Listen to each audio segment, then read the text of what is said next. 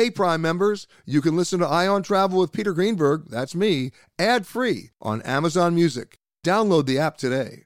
This spring, if you'd rather spend time enjoying your lawn instead of trying to keep it alive, there's good news. TruGreen is the easiest and most affordable way to get a beautiful lawn. All you have to do is water and mow, and they'll do the rest. Weed control, fertilization, aeration, and even some things you might not even think of. They'll do all of it, while you can do literally anything else. With TruGreen, you can have your lawn looking as good as a putting green. That's not hyperbole. TruGreen is the official lawn care treatment provider of the PGA Tour. TruGreen offers a satisfaction guarantee, and they have a verified best price promise, which guarantees you the lowest price with no compromise on quality. You do you. Let TruGreen do your lawn care. Visit TruGreen.com to get the best lawn at the best price with the best people guaranteed. This podcast is supported by FedEx.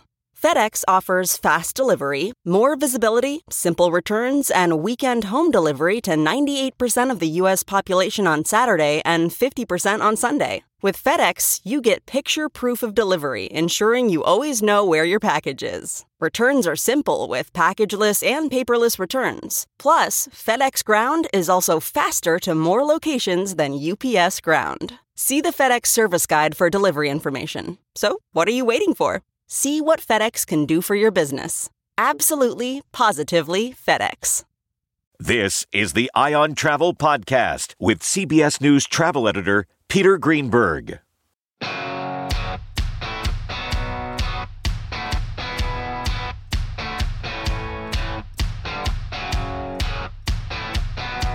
Hi there, everybody. Peter Greenberg here with another edition of the Ion Travel Podcast. This week, the remaining challenges of getting refunds from travel providers who canceled trips during the pandemic but never gave travelers their money back. So what can you do? We'll talk about one case in Boston with the head of consumer advocacy for the Massachusetts State Attorney General, William O'Hearn. And then, if you haven't already noticed, it's the summer of Airmageddon, as America's airlines, airports, and travel infrastructure seems to be melting down. Gary Leff, the author of ViewFromTheWing.com, has a few ideas of how this happened, and perhaps more importantly, what needs to be done. And in the midst of all this, many U.S. national parks are already crowded. Some are overcrowded, and many are now requiring reservations. I'll speak with author and Wyoming historian Sam Leitner on what's happening in Yellowstone and what that means for many of the other national parks this summer as well. First up, getting your money back. My chat with Bill O'Hearn of the Massachusetts Attorney General's office. This episode is brought in part to you by Audible, your go-to destination for thrilling audio entertainment. Whether you're looking for a hair-raising experience to enjoy while you're on the move or eager to dive into sinister and shocking tales, Audible has an exclusive collection of thrillers from best-selling authors that will keep you on the edge of your seat. Like James Patterson's first audio-only thriller, The Coldest Case. Experience stories like never before, where every chilling detail is brought to life by captivating sound design. Plus, as an Audible member, choose one title a month to make yours forever. And now, new members can try Audible free for 30 days. Just visit audible.com/WonderyPod or text WonderyPod to 500-500. That's audible.com/WonderyPod or text WonderyPod to 500-500. Bill, thanks for joining me. Thanks, Peter. Thanks for having me on the show. I really appreciate the chance to talk to you about this. And I'd love to, first of all, this is sort of like a process question. If somebody's sitting there, whether it's a company in Massachusetts or Wyoming for that matter, and they have a situation where the trip got canceled, they never got their money back, their credit card company says they're outside the 60-day window to be able to dispute the charge, what resource can they use? Obviously, this is a setup question for you because a lot of people called you. That's right. As the chief of the Consumer Advocacy and Response Division at the Massachusetts AG's office, I do lead the team responsible for helping consumers who have an issue with a business, any kind of business, travel or not. It's really the bread and butter of what we call the people's law firm here. And certainly when COVID hit, we were hit with a ton of complaints. We received over 27,000 complaints in 2020. And in response to those complaints, we helped get more than $15 million in relief for consumers. 12 million of that was on travel-related complaints. Wow.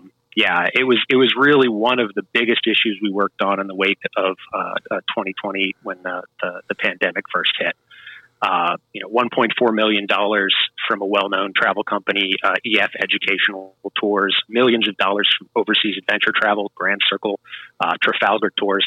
We had a $500,000 settlement with Bookit.com for withholding payments on hotels, collecting payments, knowing that trips were going to be canceled and refusing to pay refunds. And we heard from a lot of people with complaints about Vantage Deluxe World Travel. Well, let's talk about them in particular here, because the letters that I was getting, the emails I was receiving, people were really out like $15,000 or $20,000. And, they couldn't get a response from Vantage. They might have gotten an initial, email communication, but then the communication stopped. And I should say, in the interest of fairness, we have reached out numerous times to Vantage, both by email and by phone, left messages, sent emails, and never got a response, offering them the opportunity to come on the show and talk about the problem and how they were trying to solve it. I'm assuming you have been able to communicate with them, otherwise you never would have gotten some of that settlement. We have. We've had more than 500 people file complaints with our office about their trips being canceled by Vantage due to the pandemic. And having trouble getting a refund. But we have gotten more than $936,000 back for consumers who filed those complaints against Vantage. And we do have a process for escalating complaints to the company. One of the challenges we've had is just the speed of providing refunds. In general, not everyone is getting a refund. These cases are incredibly fact specific. But many consumers are able to get refunds, but the pace of those refunds has been very slow, and sometimes taking more than a year for a consumer to get a refund that they were promised by a customer service representative. And we continue to have to work with these consumers and the company in order to try to advocate and say, hey, look, these consumers paid for a service or a product, and they didn't get that product, and they're due their money back. So let me ask this stupid question. At what point do you go from working with them to threatening prosecution? Well, my division here at the AG's office is a non-litigation division. We're trying to work to assist consumers and help mediate the problems with the business. The decision to file a lawsuit, that's not something that I have responsibility. Sure. For in my office. But certainly, I guess there's a number of factors we look at. But I guess the question, Bill, is what leverage and strength do you have if if I'm running a business and for whatever reason I basically don't give you back a refund to which you're entitled, and you call me on the phone, what leverage do you have to convince me that this might be a really good idea to do the right thing and give that person back their money? Yeah, I think that's exactly what our consumer advocates do on a regular basis with these cases.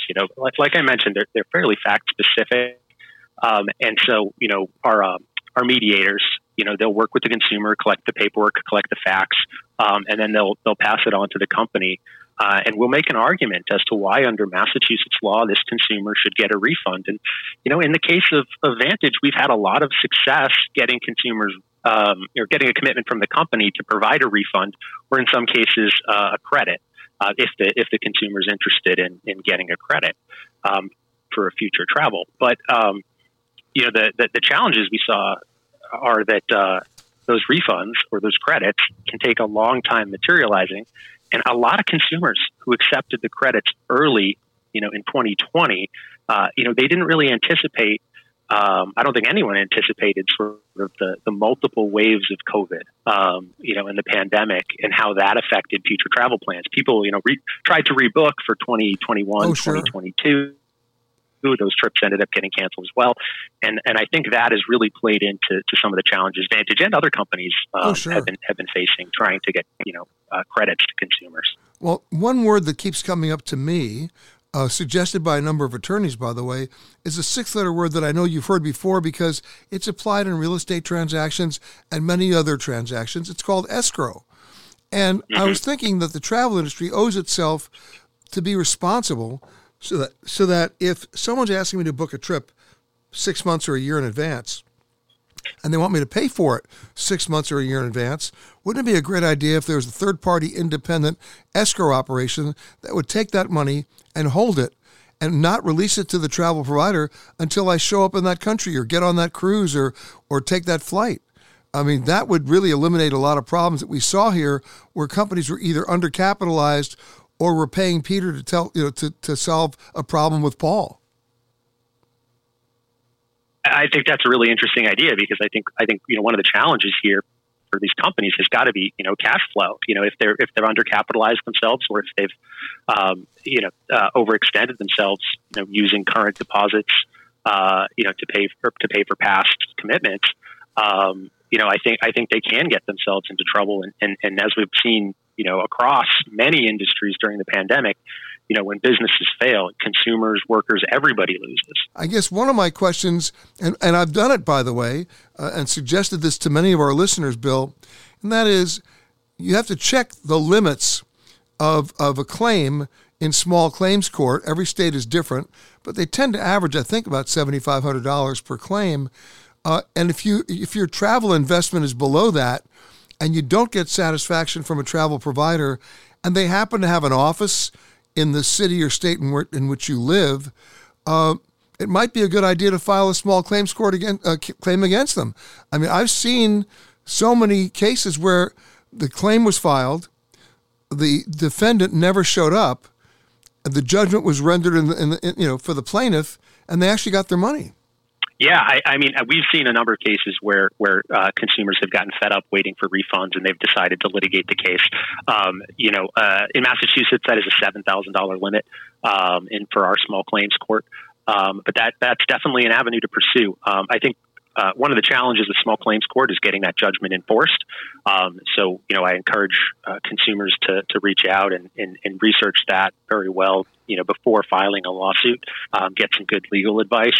But that is definitely an avenue that consumers have had some success, particularly if the companies are just not communicating with you, taking that step. There can also be some procedural requirements to be aware of. In Massachusetts, oftentimes for consumers to file a complaint under our Consumer Protection Act, there's a requirement to first send a demand letter to the company. So do your research, talk to an attorney if you feel like you need it. But yes, sometimes it is necessary to file a lawsuit. But I do just want to put in a plug for the services we have at the Attorney General's office. Sure. We do assist consumers with all kinds of consumer disputes, including travel disputes. So if consumers are having a problem with the company, Massachusetts company, please reach out to our office, file a complaint through our website. We do provide free consumer assistance services in response to the complaints we receive, and we're often able to help at least get the attention of the business that you're trying to work with. Well, to help our listeners even more, Bill, why don't you tell them what you need in terms of paperwork to be able to at least review their claim and process it and get it up the ladder? Because it's not just sending a letter to you saying, "Oh, they owe me money, thanks a lot, goodbye." It's about good record keeping too. Absolutely, it's so important to keep good records, and especially if you've been corresponding with customer service and they've given you any kind of information. Please try to get it in writing.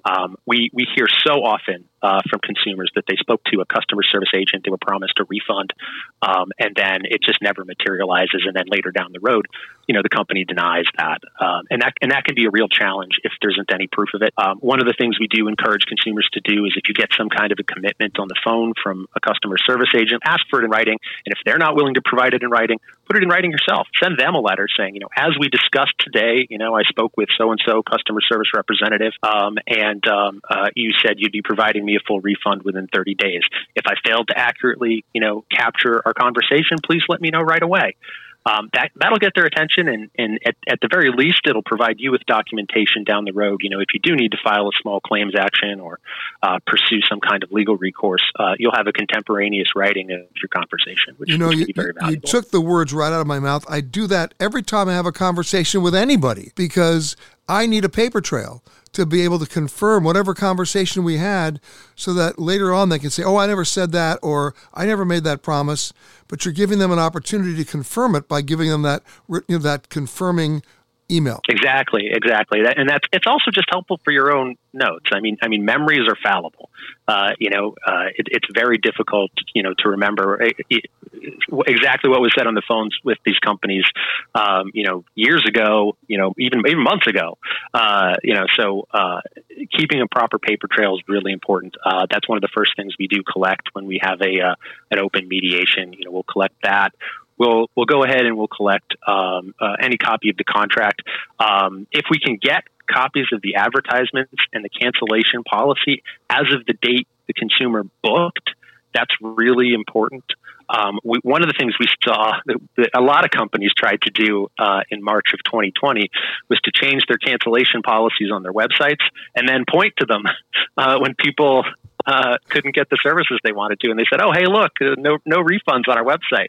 But fortunately, due to some investigative tools, things like Wayback Machine, we could get older versions of their website and say, yeah, that policy wasn't the same policy that was in place the day the consumer booked their trip, though. And that's really what matters. Keeping track of that, keeping the documents. Bill O'Hearn from the Massachusetts State Attorney General's office. One last question.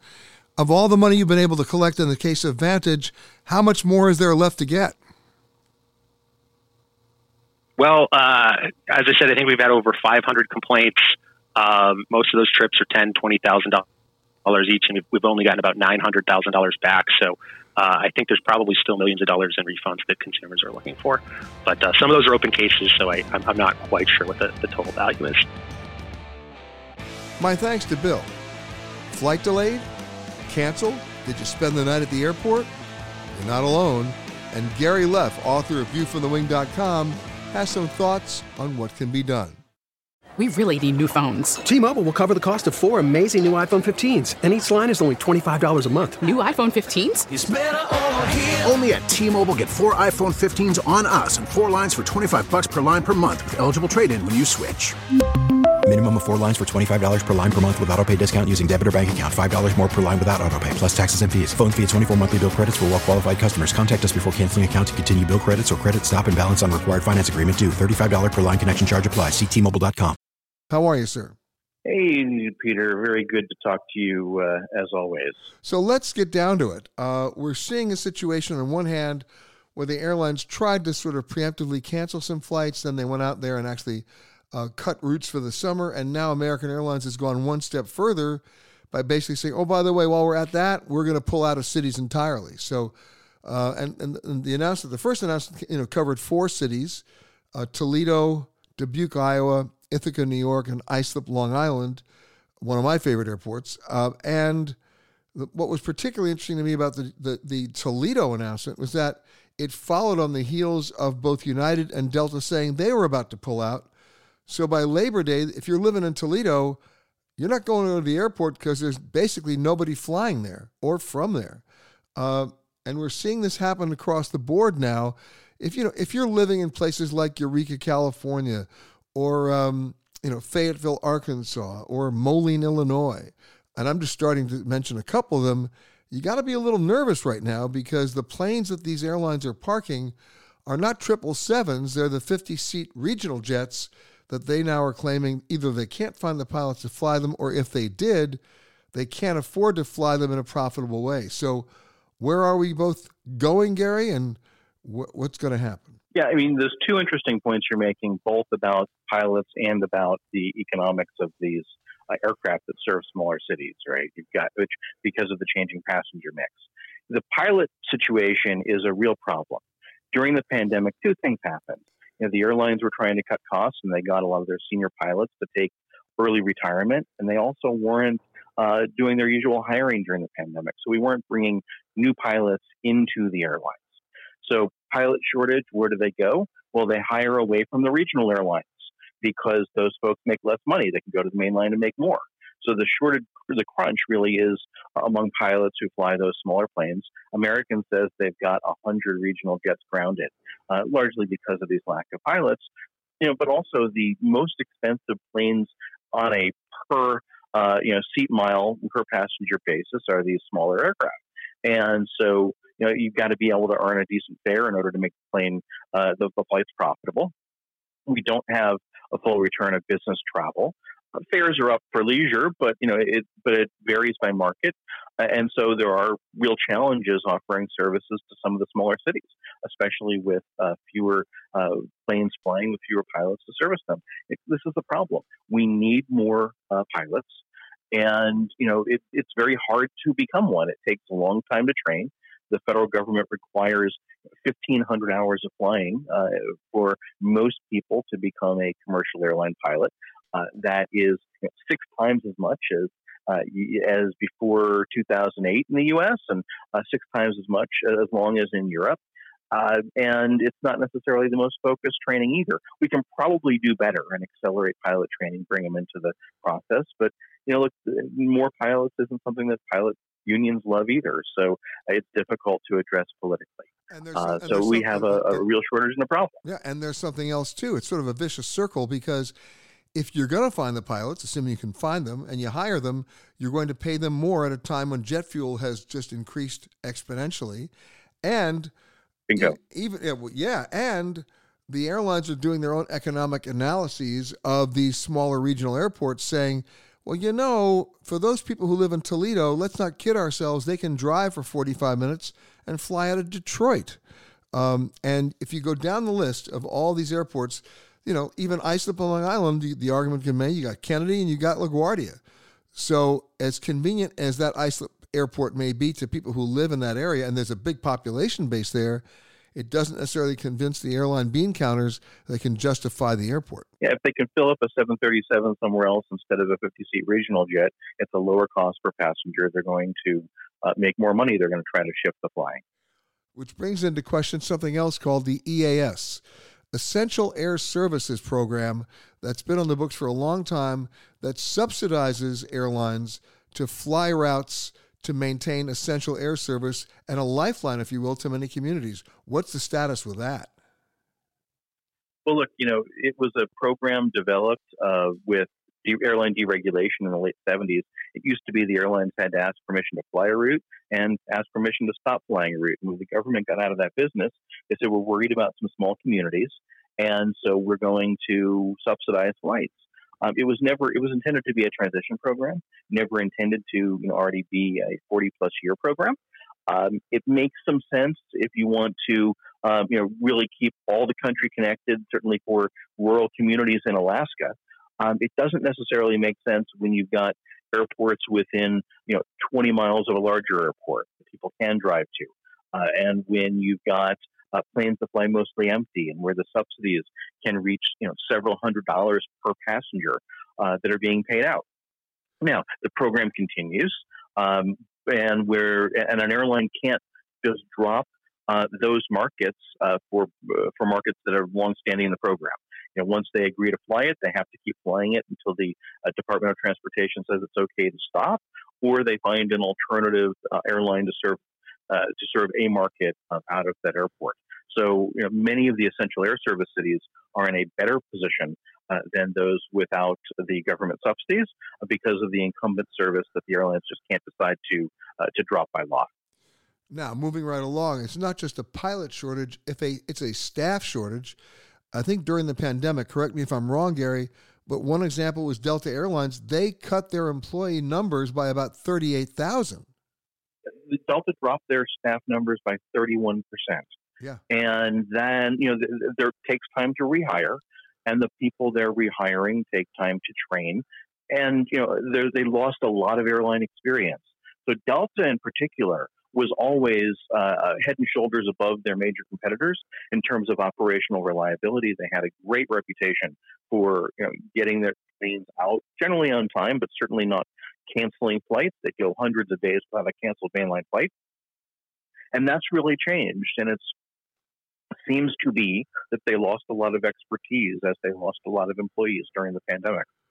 And of course, the federal government subsidies were intended to make sure that people stayed with airlines. But the airlines took the money and used it to pay employees to retire early or leave. And so they lack the employees. And of course, You take American Airlines that, if you try to get through to an airline on the phone, it takes hours. They don't have enough call center staff. And with more leisure travelers, the calls take longer. There's more calls per trip.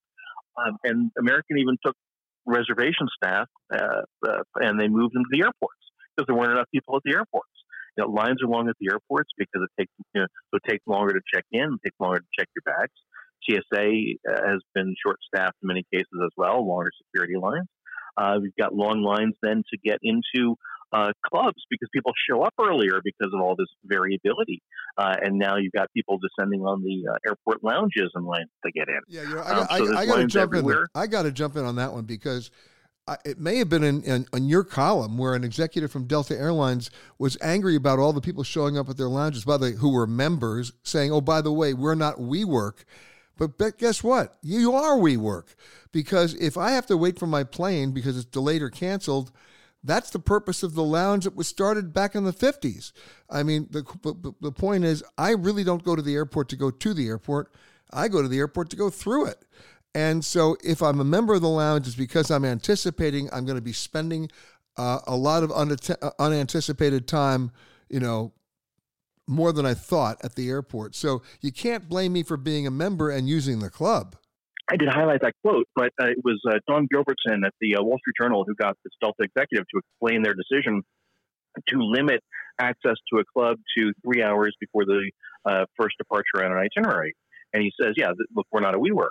And, frankly, I disagree. It's supposed to be a membership club.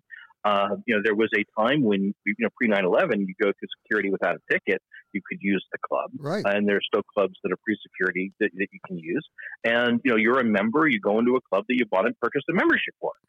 In recent years, airlines have restricted it to say, look, you can only come in when you're flying us, which is, one restriction. Sometimes they say, look, you can only fly it on departure, come in on departure, not arrival. And there is a challenge with lots of people who want to get into the clubs. The clubs are crowded. They're not really an oasis away from the airport anymore when they're just as crowded as the terminal. And that's a problem. It's the old Yogi Berra. They're, so busy no one goes there anymore because the value isn't there. I find the biggest value in airport lounges, especially if I can't spend time at work, is just getting help with flight itineraries when things go bad, because you usually get better, more helpful agents in a shorter line. But if an airport lounge provides food, passengers are going to show up early and eat to their heart's content at the buffet. In fact, airlines have found that even when that passengers are going to show up early, they're going to show up earlier than that and stay longer than that, and more passengers are going to come. And there's only but so much space in airports, even though airports have discovered that they can put a lounge just about anywhere, a space that people aren't able to, that they're not able to use for retail or restaurants, because passengers are going to walk to the lounges. And, I do think that they're worth it for help during scheduling problems.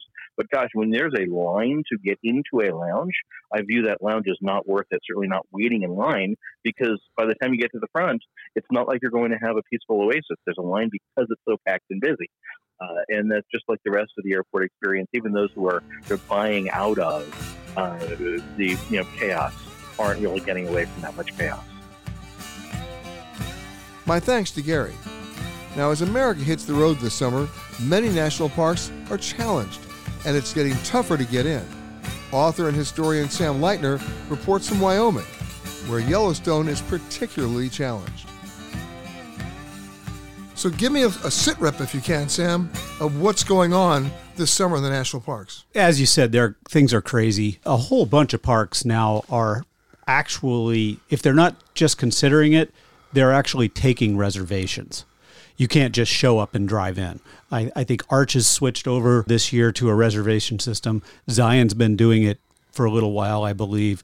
But Grand Teton's not doing that, and Yellowstone is currently not doing that. But it could happen at any moment. It could happen at any time. And last summer, they had people just camping along the roads because who couldn't even get in. They couldn't get in. They couldn't find a place to camp in the campgrounds. They didn't know they had to have reservations, and it's a long ways out of Yellowstone. It's a big park. It's pull over and go to sleep. I mean, it was not. I believe they were 20% over what they were at their next closest number to that. So, and it looks like that's going to repeat itself this year. Yeah, does seem so. Gas prices are up, but they're not as up as airline tickets are. All right, so let's go a little bit deeper, because I've always told people, and you're the Wyoming expert, if you can't get into a national park, let's take a look at Yosemite for a second. If you can't get into Yosemite, California has about 10 state parks within 40 miles of there, which offer camping and great outdoors and social distancing. At least in the past, that was an alternative, but now even the state parks are getting crowded. Yeah, they are, but not as much, because it at least not in Wyoming, they're not getting as crazy. And frankly, there are places in Wyoming that aren't even state parks that if they were, well, I'm being a little snooty here about Wyoming, but if they were in a bunch of other states, they wouldn't even they'd be national parks. There are multiple that's okay big. To boast. You can boast. There's no national park in the Bighorn Range. And the Bighorn Range is an amazing, huge mountain range with a lot of history and, beautiful peaks. My wife and I live in Lander, Wyoming. By the way, population is? About 7,000. Small. Yeah. The whole state's only a little over 500,000, and we're the 10th largest state. So other than Alaska, we have the lowest per mile person. But we've got beautiful places right outside our town. Just 5 miles out of town is Sinks Canyon State Park, and it's a deep canyon into the Wind River Range. There's another place that's not even a state park. That's a 2,500 foot deep canyon called Wind River Canyon, and it's an amazing site. There's a lot to see in Wyoming that isn't in those parks. Right, but now you have to have the equipment to do it. You can't just show up in the sedan. You have to, it's camper time or it's RV time. Yeah. Right? Yeah, and do you need to have a permit? Depends. In the Western United States, a huge amount of the land is owned by what's known as the Bureau of Land Management. The BLM, right? The BLM. And on BLM land and in a lot of Forest Service land, you don't need a permit to camp overnight. You can just pull over and camp. And Wyoming is just under 50% federally owned. So most of that is BLM and Forest Service. So you can just pull over on the side of the road, find a level spot, and go to sleep. Bottom line, though, is you got to know where to look. You got to know where to look. You got to know that you're not pulling into somebody's ranch. That would be awkward. That would be awkward. But it's not hard to find. Sam, in the last couple of days, we've seen other developments happening in Yellowstone that has nothing to do with crowds. It has to do with weather. Yeah. We had a normal snowpack in Wyoming this year, but Wyoming's just been hit with, one of those, they called it a river, an air river or something like that last year. It came in off the Pacific and slammed California. Well, that happened in Yellowstone, and a number of roads have been washed out to a point that they may not be able to open up the northern part of the park. I think you would, they've got the whole park closed, or they had it closed for just a couple of days. I think they're going to open up the southern part of the park, but the northern part of the park, like entering from Montana, you're probably not going to be able to do that this summer. So that's off the table. It's off the table currently, and probably will be off the table all summer. Of course, that'll then put pressure on other national parks. Yep. But then again, how many national parks are there? Over 384 national parks and monuments out there, and I'm probably under that number right now. And when you think about that, almost all of them this summer are going to be pretty full. Yeah, and in Wyoming, you've got Grand Teton just south of Yellowstone. So obviously, if you were going to Yellowstone and you had most of your trip booked going in that direction, you can still go to Grand Teton. And then if you can get in. If you can get in. The other end of the state, there's Devil's Tower National Monument, the first national monument. That one, even if you can't get in, you're right underneath it when you're there. You get to see it. You get to see it. You get to be there. So, there's still stuff to see. Let me ask you another question, though. For everybody listening to the show who's thinking of doing this, and since you've done this so often, what's the one thing people forget to pack when they're going to a national park? What's the one thing people should absolutely take with them, or take more with them than they think? A national park as high in altitude as Yellowstone or Grand Teton, an actual rain jacket. Something that isn't just a windbreaker, but actually keeps you dry. Because at altitude, the temperature drops pretty quick when a storm comes in. So you not only get wet, but then the wind blows and the temperature drops and you get downright cold. And at higher altitudes, it can snow in Wyoming any month of the year. So you need a good rain jacket to keep you dry. And then speaking of water, you got to hydrate. That's the other side of it. You dehydrate a lot faster at altitude because the air is so dry. So you just breathe out your water. All right, so pack plenty of water and a real raincoat. Yeah. Any other kind of supplies? If you're going to go hiking in the backcountry in Yellowstone, you should stop at a local shop, outdoor equipment shop, and buy bear spray. This sounds. I was waiting for that, but it's the truth. The grizzly. You remember the old line?